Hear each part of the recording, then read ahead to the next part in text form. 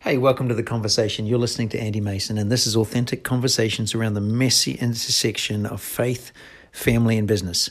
And if you've been following our journey at all, you will be aware that we're in the process of expanding to the East Coast. We're selling our Redding, California property, and we are looking for a house in Pennsylvania.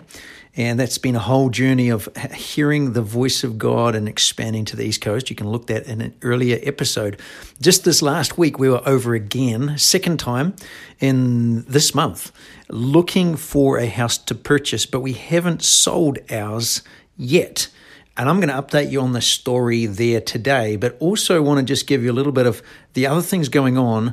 And I've titled this, How to Unstuck Your Head When You Don't Understand. When things are just going crazy, jerking you around emotionally, spiritually, and you'd like, what on earth is going on? None of your reason works. You cannot make sense of the situation. So here's a little bit about what we were going on.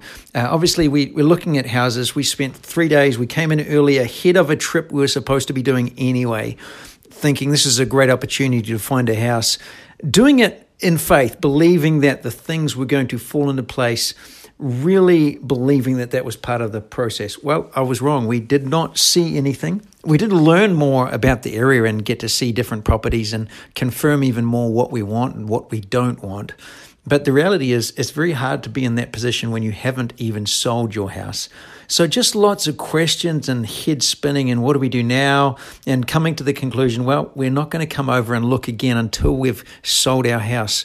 But God, what's going on? Because every house I look at in Pennsylvania makes me love even more the house that I'm sitting in right now. And how come we haven't even got any offers on that yet? And going round and round and round in my head. Are we doing something wrong? Is there something going on?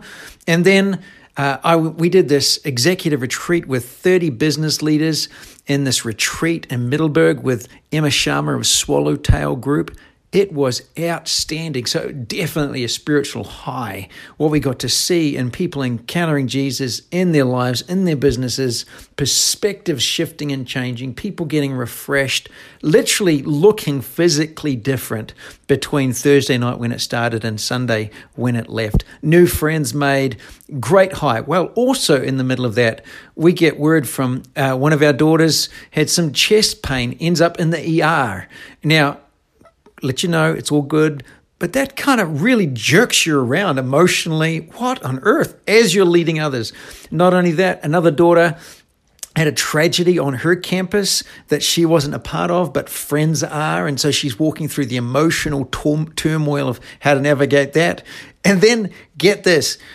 We actually landed at that retreat center, and I was walking in there. I was like, God, what is going on?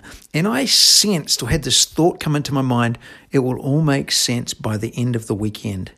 And I'm thinking, is that me? Is that just what I want to hear? Well, I guess we're going to find out. So I wrote it down anyway.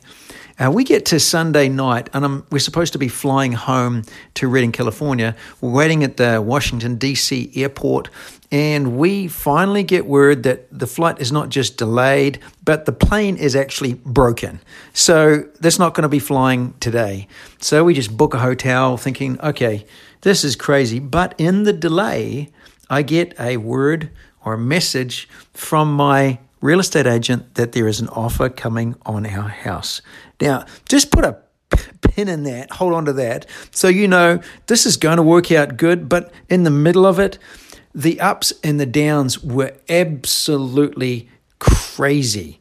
And it yanks my heart around emotionally, spiritually, and you can't just stop and ignore it. You actually got to walk through it. Well, in the middle of that, our youngest daughter, 15-year-old, texted us and just simply said this, read Matthew 16, 9 to 12. So I did. I looked it up. And the same story is found in Mark 8, 17 to 18 in more detail. It's the story of the disciples who are with Jesus on a boat, and he's talking about the leaven of the Pharisees and of Herod. And they kind of freak out. They're clueless. Once again, they're clueless. And they say, is he talking about this because we forgot to bring lunch? And Jesus knows what they're thinking and asks them 3 questions, kind of rhetorical questions. He wasn't looking for an answer because he already knew. He says, number 1, why do you reason amongst yourselves? You're stuck in your head. You're trying to understand that something you don't. Number two, don't you understand, like with your heart, with your spirit? Don't you trust? Number three, is your heart still hardened? Meaning it's clueless to what is really going on and who you are with.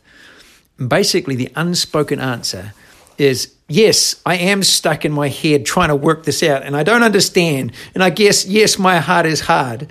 So help me, God. Well, here's the good news. And this tied into what we were doing with these leaders on this retreat. We did walk them through what we call an encounter, a guided encounter where we'd say, close your eyes, and I want you to imagine you're in the Garden of Eden and you're walking through the garden. We describe it, and then God the Father's turning up and he's going to give you a gift. And it was profound. Like, we don't set it up like this, but open up the box and see what God's given you. And for probably half of the women in the room, it was a heart. Like, God was giving you a new heart. He was creating in them a clean heart. It was profound that it's like you can't orchestrate or make that stuff up. And so what's the good news? The good news is this. If you simply ask, God gives you a new heart. Psalm 51:10, create in me a clean heart, O God, and renew a right spirit in me. That's what David was saying. And then Ezekiel 36:26, God answers. He says this, I will give you a new heart, and I will put a new spirit in you. I'll take the heart of stone out of your flesh and give you a heart of flesh. Why is that so important? Because we're led by our spirit, not by our head. There is so much that goes on around us that you cannot understand, which is why trust in the Lord with all your trust in the Lord with all of your heart and lean not on your own understanding or what you think you know. In all your ways acknowledge him, and he will direct your paths. This journey of faith is a journey of trust. And if you try and understand it and work it out and logic it out, you're just going to go in circles.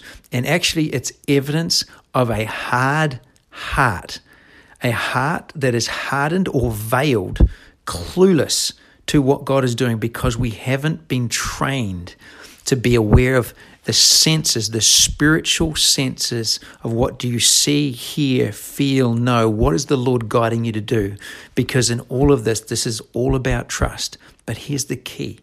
They that are led by the Spirit of God, they are the children of God. All creation is waiting for the children of God to be revealed, not a bunch of Christians who know best practice and don't listen to his voice. That's what the Israelites were like in the desert, and they all died. That wasn't good. But Deuteronomy 8 says this, God took 40 years to teach the Israelites one thing. You don't live by best practice. You don't live by logic and reason. You live by the word or the voice of God. So this gift to Janine and I in the middle of this turmoil, of this up and down, was our 15-year-old saying, hey, read this story. You guys, now she wasn't saying it like this, but basically I was stuck in my head trying to work out a strategy and a solution I didn't understand, and it was evidence, I've got a head of God. My heart is hard. It's really easy. Just simply humble yourself and get unstuck. And then the next thing is, how do you stay unstuck? And this is a beautiful story because Jesus says, did you not see, or what did you see to the disciples? What did you see happen? Or what do you see happening? Number two, what do or did you hear? Go to the other side. We're going to get to the other side. What did you hear happen? What do you hear happening? And number three, if you can't see or hear anything because you're so overwhelmed by the noise, there's discouragement, the stuck in my head, at least what do you remember? And so Janine and I, in front of this group of women, we were talking about what we're doing and what's going on in the house and the crazy things happening at home. And we just, in front of that, said, we see God leading. We hear God saying leading, but I'm confused and don't understand. But I can always remember. And when I'm remembering, you're remembering what God did for you. Go back through your history. And it is offensive to believe that God will not do in your future what he has already done in your past. He will do it again. So I have to lean in and trust him. If I'm struggling with that, just go back to this. Psalm 51, create in me a clean heart. Father, forgive me because my heart is hardened, but I ask you to give me a soft, tender heart again. And he answers and says, I'll do it. So what do I see? What do I hear? What do I see God doing? Lean into that. What do I hear God saying? Lean into that. But if I can do neither, at least what do I remember? And you can always remember. And we started to tell one another the stories. Do you remember the time when it was about 2008, we came to America, we sold our house, we lived off the proceeds, we got down to there was barely anything left, but we heard God say, I'm giving you a house. And then I was in Colorado on this trip, and this person walked up to me and said, Andy, I don't know you, but I sense the Lord saying, pack your bags, he's giving you a house. And I'm not sure if it's practical or spiritual. So I called Janine. I said, it's practical, all right. And this was 2014, so it's now 6 years after we moved to the USA. We've got no way we're in a position to buy a house, but God said this. He says, pack your bags, I'm giving you a house. I called Janine and she says, right, kids, go and we're going to get some packing boxes. I want you to put inside these boxes something that you're not going to need for the next 3 months, because we understand timing can be interesting with God, but we're going to pack our bags because God is giving us a house. Literally within a week, I did a retreat. It was supposed to be purely from the basis of relationship, and it was. I did not expect anything financial in return, but this company gave us a 20%, what was it, mounted to a 20% deposit on a house. Within 1 week, everything changed. And then we got so excited, we raced all around the town trying to find the house to buy. It couldn't find it, didn't make sense.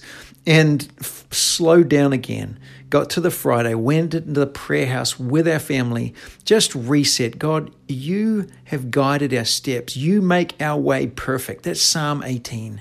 We trust that you're going to have this house. We actually asked the kids what day we'd find it. That day, I see a house come on the market. I ride my bicycle around it to check it out overnight. And then early the next morning was when we went into the prayer house, praying that God would lead us and guide us.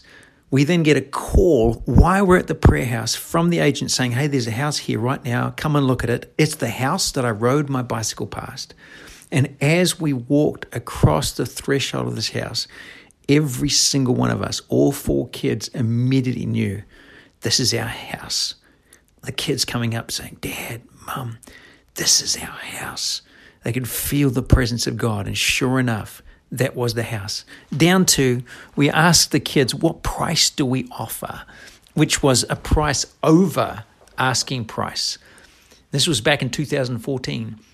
What's the point? As we start to remember and tell again the testimony of what God did in the past, He is the same God yesterday, today, and forever, and He will do it again.